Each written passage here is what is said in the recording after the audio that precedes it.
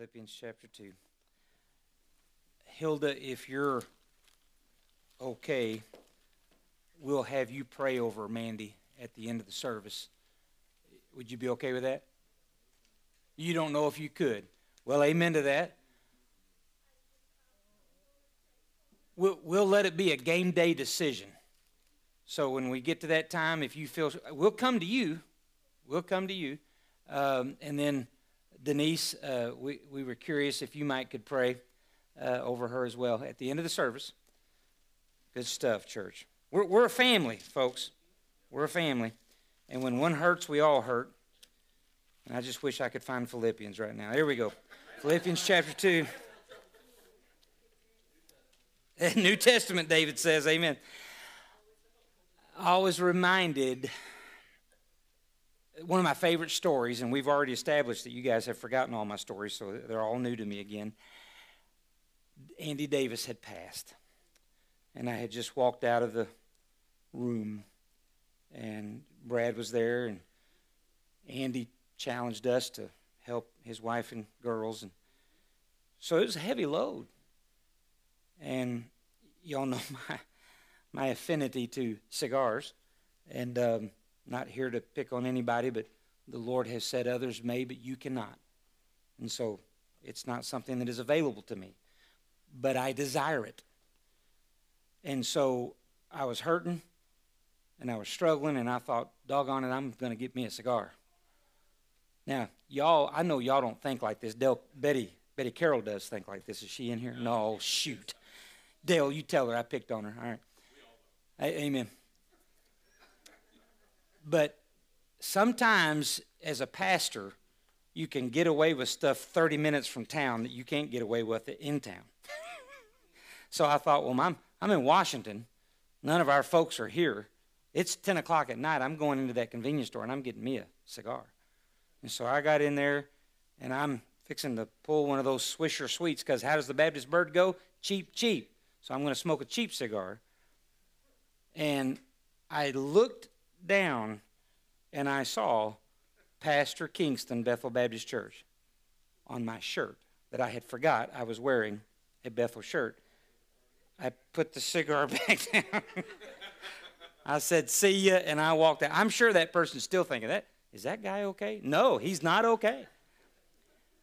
But I wasn't alone either. I wasn't alone.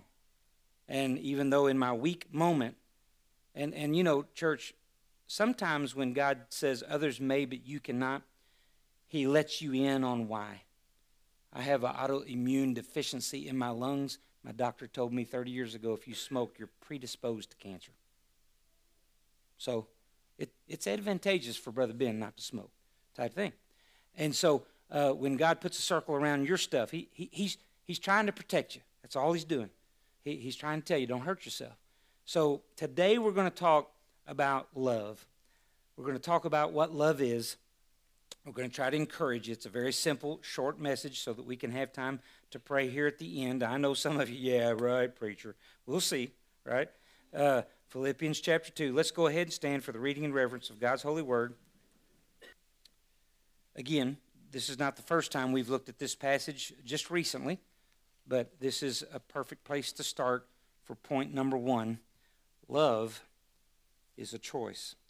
If there be, therefore, any consolation in Christ, if any comfort of love, if any fellowship of the Spirit, if any bowels and mercies, fulfill ye my joy, that ye be like-minded, having the same love, being of one accord, of one mind.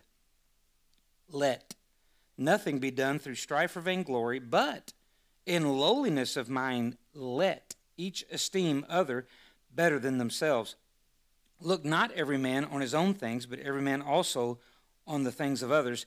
Let this mind be in you, which was also in Christ Jesus. Father, we ask you to add your blessings to the reading and preaching of your holy word. In Jesus' precious and holy name we ask it. Amen. You may be seated. Now, no matter your marital status, this message is to you on some level. When we started 26 years ago, we had a few divorced people that were extremely talented, gifted by the Holy Spirit. And we as a church community throughout the world were struggling with where do these divorced people fit. And so, per the leadership of the Holy Spirit, I felt led to make sure everyone knew, and I'm saying this today, no matter where you're at, there are no such things as sub-Christian. There's not. So the divorcee, quote unquote, stands level at the footing of the cross with the person that's been married for 60 years or whatever the case may be. Does the Bible have something to say about divorce? Absolutely. That's covered in other sermons and other times. This is where I've come to according to Scripture. Whoever you're married to now, it is God's will for you to stay married to them to the best of your ability. Is there scriptural divorce allowed? Absolutely. Again, covered in other sermons and other times. But it's so important that everyone within the hearing of my voice right now, you know I'm not shooting at you. I'm trying to tell you today that God wants you to love, and he wants you to love this way. Point number one, love is a choice. Love is a choice. You see, our world wants it to be everything but that. Our world wants love to be a feeling. I can't speak for you, but can I get a witness that feelings are fickle? Feelings are come and go type thing. And so feelings are wonderful, but feelings are not to be served. Feelings are not to be made decisions on. You make your decision and then the feelings come type thing. And so it's extremely important that we understand love is a choice. In this passage, he makes that extremely clear. He says, let 3 times. That means make the choice. Make the choice that you are putting others' needs above your own. We don't do that on our own. We don't wake up with that mindset. I'm going to serve people today. We don't. And so that's why we have to train ourselves. We have to submit, if you will, to the discipleship of Scripture. And we have to choose to love one another. So this is something for the last couple of weeks I've been noticing and sharing with people. So yesterday morning, and Bethel was a busy church yesterday. Hallelujah.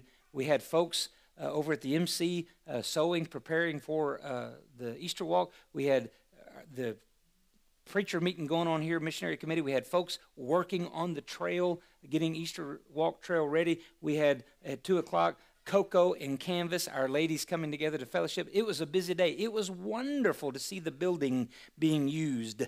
You may or may not be aware of this, but there's one night that a week, possibly 2, that this church is not being used for the kingdom work and the glory of the Lord.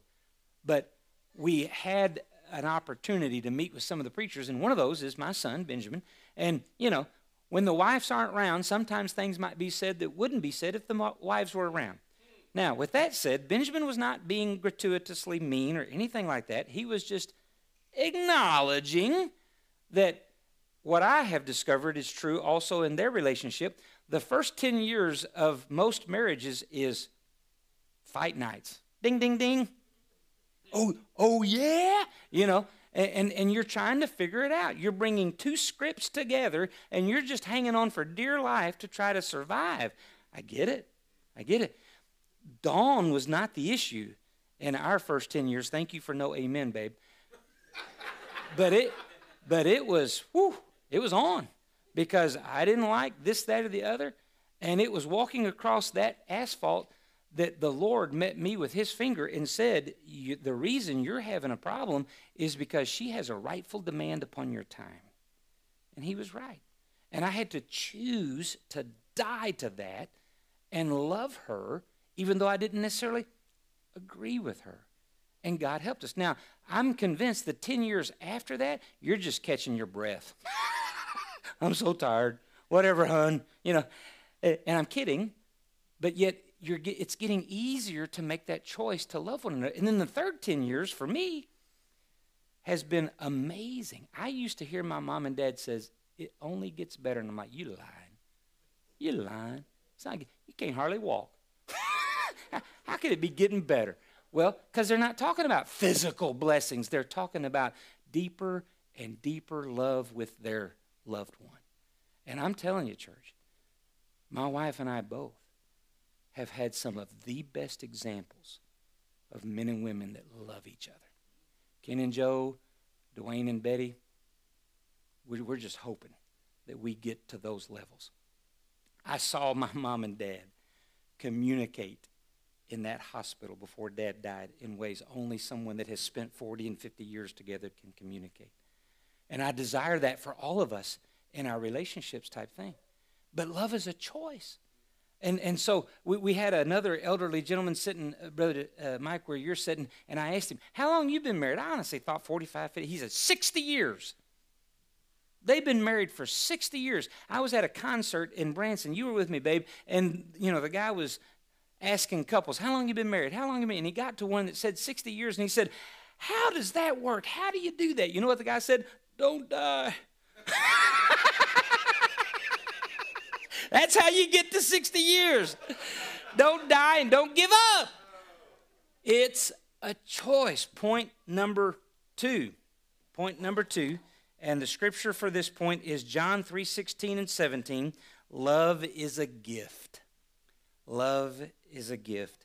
For God so loved the world that he gave his only begotten Son, that whosoever believeth on him should not perish, but have eternal life. For God sent not the Son into the world to judge the world, but that the world should be saved through him. Love is a gift. Now, these points all support one another.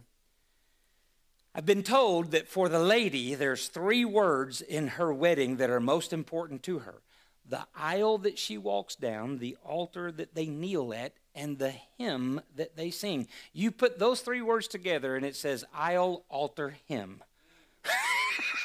And a lot of ladies go into the marriage thinking, I'm going to help this poor boy. And please hear me, ladies, we need your help. Lord help, we need your help. But watch this.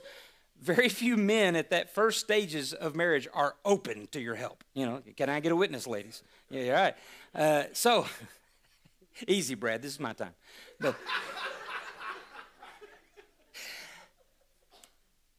I had we went to a singles retreat. And I believe I knew Dawn at this time, but we had not, found each other at this point. And he gave me some advice that very honestly helped tremendously. And the advice was this: do not enter into a relationship depending or hoping or thinking that this person is going to change to your expectations. If you're going into the relationship with those expectations, you need to find somebody else, and you need to change your expectations. You need to love them just the way they are. Now, church, we think, wait a minute, Brother Ben. Well, for those of you that haven't chosen yet, you still got time to prepare yourself and make sure that this is your approach. If God calls me to this person, I'm going to love them for the rest of my life, no matter what type thing. Because I believe love is a choice. Then once you've made the choice, watch this, love becomes a gift. Church, there ain't a one of us that deserve our wonderful mate. Not a one of us. Church, we deserve hell. That's what we deserve. But because of God's grace, he gave us his Son. He gave us his Son. And as a result, we've got the gift of love. Now we can turn around and love our wife or husband just the way they are. Now here's the beautiful part. God has every intention of changing every person in this building to look more like him. So I shared this for the first service. Preachers can be mean. I try not to be that guy. But preachers can be mean. And we went to a Bailey Smith conference where me and Brad were sitting next to each other. And he said, y'all turn to your left. And boy, we turned to our left. And he said, you tell that person, God loves you. So God loves you, Brad. Too much to leave you like that. And then we went, oh, that's mean. But he really does. He loves us too much to leave us in our selfishness, to leave us, if you will, in our ignorance of what really is best for our loved one and the such. So love is a gift. You're not loving that person because they're worthy of it. You're not loving that person because they're demanding it. You're loving that person because you're choosing to love them because God loved you. And this works in any relationship. It's not just a marital situation. This works towards the kids, towards the moms and dads, the moms and dads towards the kids, the workmate towards the workmate. Love is a gift. Point number 3, love is work. Woo! Love is work. And I'm doing that for Dawn's sake, not for mine. Love is work. Is there any other wife that can relate to my wife that their husband, bless his heart, he doesn't wear one set of clothes in a day's time. He wears 3.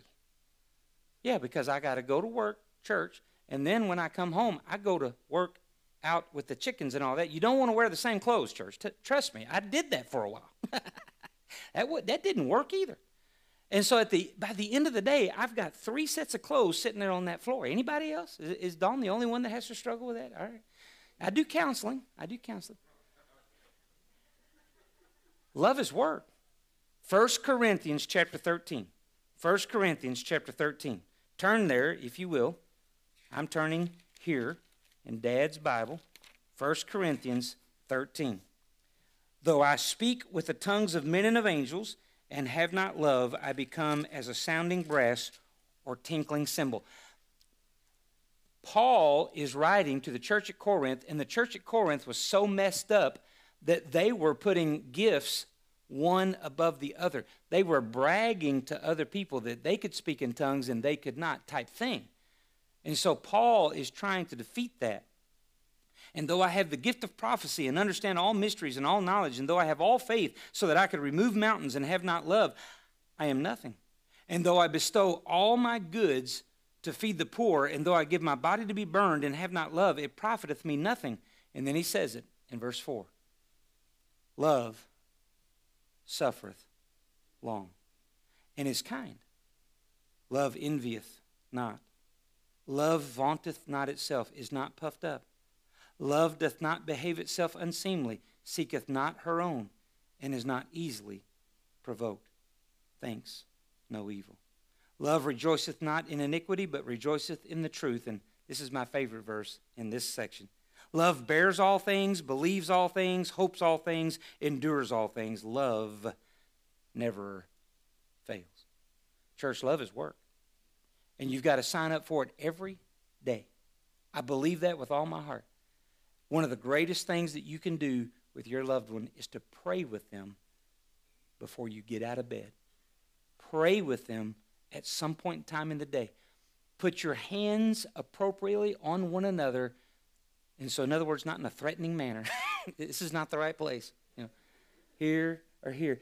Put your hands on one another and pray for one another. This was difficult for me to do because you know what you got to do for the husband towards the wife? You've got to submit to her to pray for you. It's a humbling thing to do.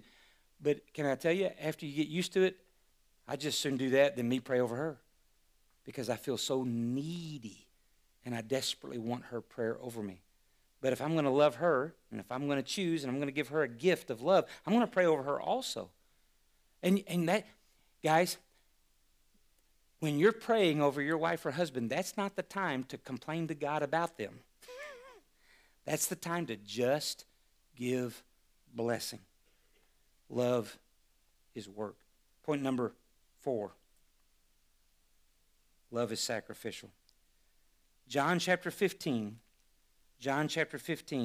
verse 8 through 13 says this.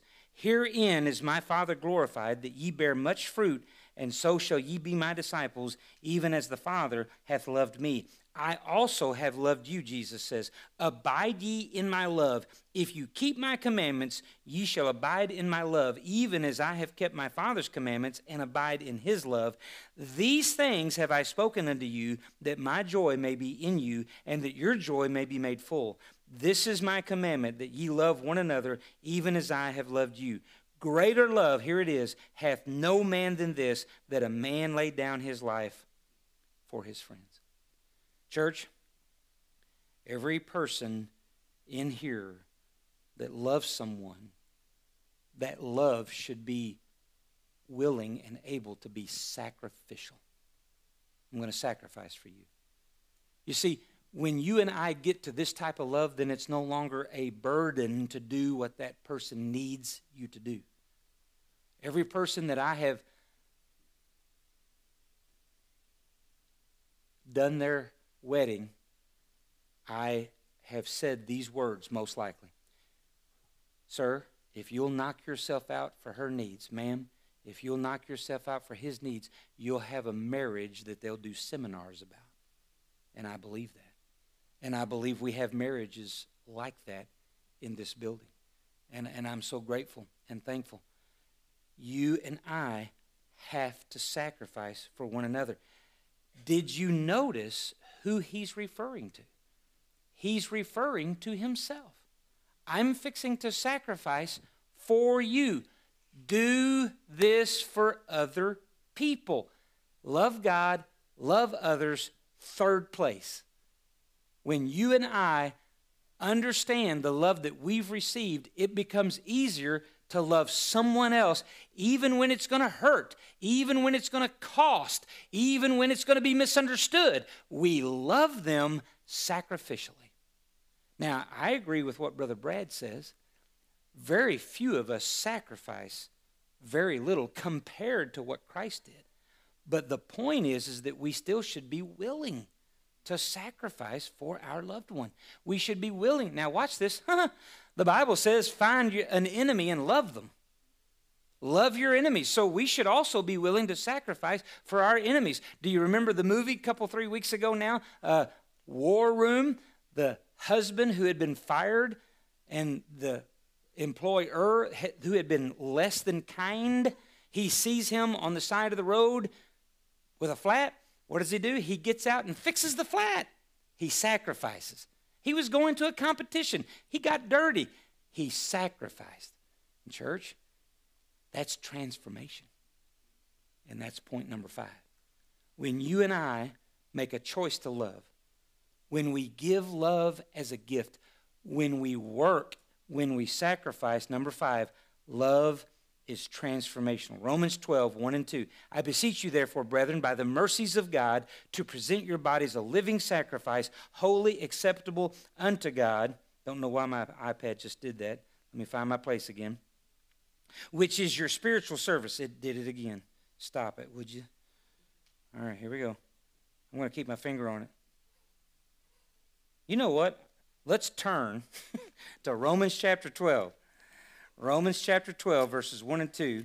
I could probably quote this, but I'm not going to butcher it. Romans chapter 12, verses 1 and 2. I beseech you, therefore, brethren, by the mercies of God, that ye present your bodies a living sacrifice, holy, acceptable unto God, which is your reasonable service, and be not conformed to this world, but be ye transformed by the renewing of your mind, that ye may prove what is that good and acceptable and perfect will of God. What is the good and acceptable and perfect will of God? To look more like Christ. To sacrifice. To work. To give love as a gift. To choose to love. It's transformational. Why would you do that? Because look what Christ did for me. I gave this advice in first service. Church, we have an ability, especially in 2024. What's the one sign you see on every business right now? Help wanted. We're hiring. No, you're not. Because ain't nobody applying. Type thing. We are in a mess as a nation. Watch this, church. This is an opportunity it's okay, babe. This is an opportunity for Christians to change the narrative. It ain't about you. If you will go to work to make your employer successful, the whole world's going to go, yeah. Why are you working that hard? You shouldn't be doing that. Come on, man, just put in your time. No. You don't understand. I'm not working ultimately for him. I'm working for him. And he tells me to work as unto Jesus. But watch this. But I know that when I work hard for him, I know God's going to bless my employer. And whether he does the right thing or not, God's going to bless me. God's going to bless me. Love is transformational. When you and I love one another the way we should, when we choose, when it's a gift, when it's work, when it's sacrificial, it's going to change us. And watch this, guys. Usually someone has been that example to us first. My mom and dad, they sacrificed a lot for those 3 boys that they raised. I don't know if I can get through this, but I don't know that my mother, 50% of the time, got a piece of dessert. You know why? Because there wasn't enough left. And all of a sudden, Mom was never hungry at dessert time. Oh, no, y'all, you eat that, son. Well, Mom, don't you want... Babe, I'm fine. Listen. She wasn't fine. She was loving me. She was loving me. My dad. Guys, on the first week that I started working for you 26 years ago, I made more than my dad ever made in a week's time at a church. They didn't pay in Arkansas as well as you guys. Hallelujah. Praise the Lamb as far as you guys paying well. I think things have changed in those churches in Arkansas. I hope, I pray. But Dad sacrificed for us boys. He didn't drive new cars.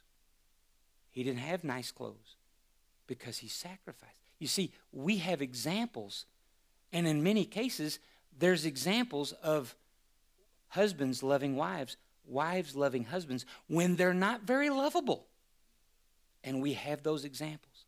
It's extremely important that we be one of those examples. Will you stand? Musicians, will you come? Love is a choice. Love is a gift. Love is work. Love is sacrificial. Love is transformational. Father, we ask you to do your will and way in this service. If there's someone here that does not know you and the free pardon of sin, we're begging you that they'll come forward and receive you as Savior. Lord, if there's someone that they just need your hand upon them or their marriage or whatever the case may be, we just ask that they'll come forward and receive that touch from you. They can receive it in their seats, certainly, Lord. We just pray that we'll seek you in the way that you want to be sought. We pray, Lord, that you'll also bless this time as we, after this invitation song, we'll pray over Mandy and just bless that. And we pray for healing. In Jesus' precious and holy name we ask it. Amen. Will you come?